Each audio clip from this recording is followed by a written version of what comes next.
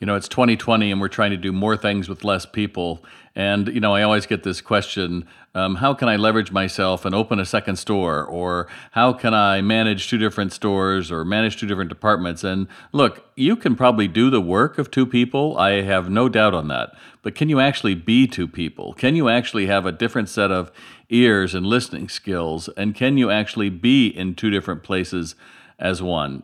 Look, managing one store is tough. But going back and forth is worse because nobody is loyal to you.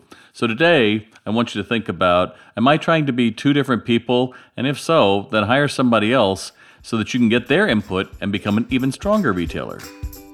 If you love what you heard on Retail Today, connect with Bob by visiting retaildoc.com or send a message to bob@retaildoc.com. Thanks for listening.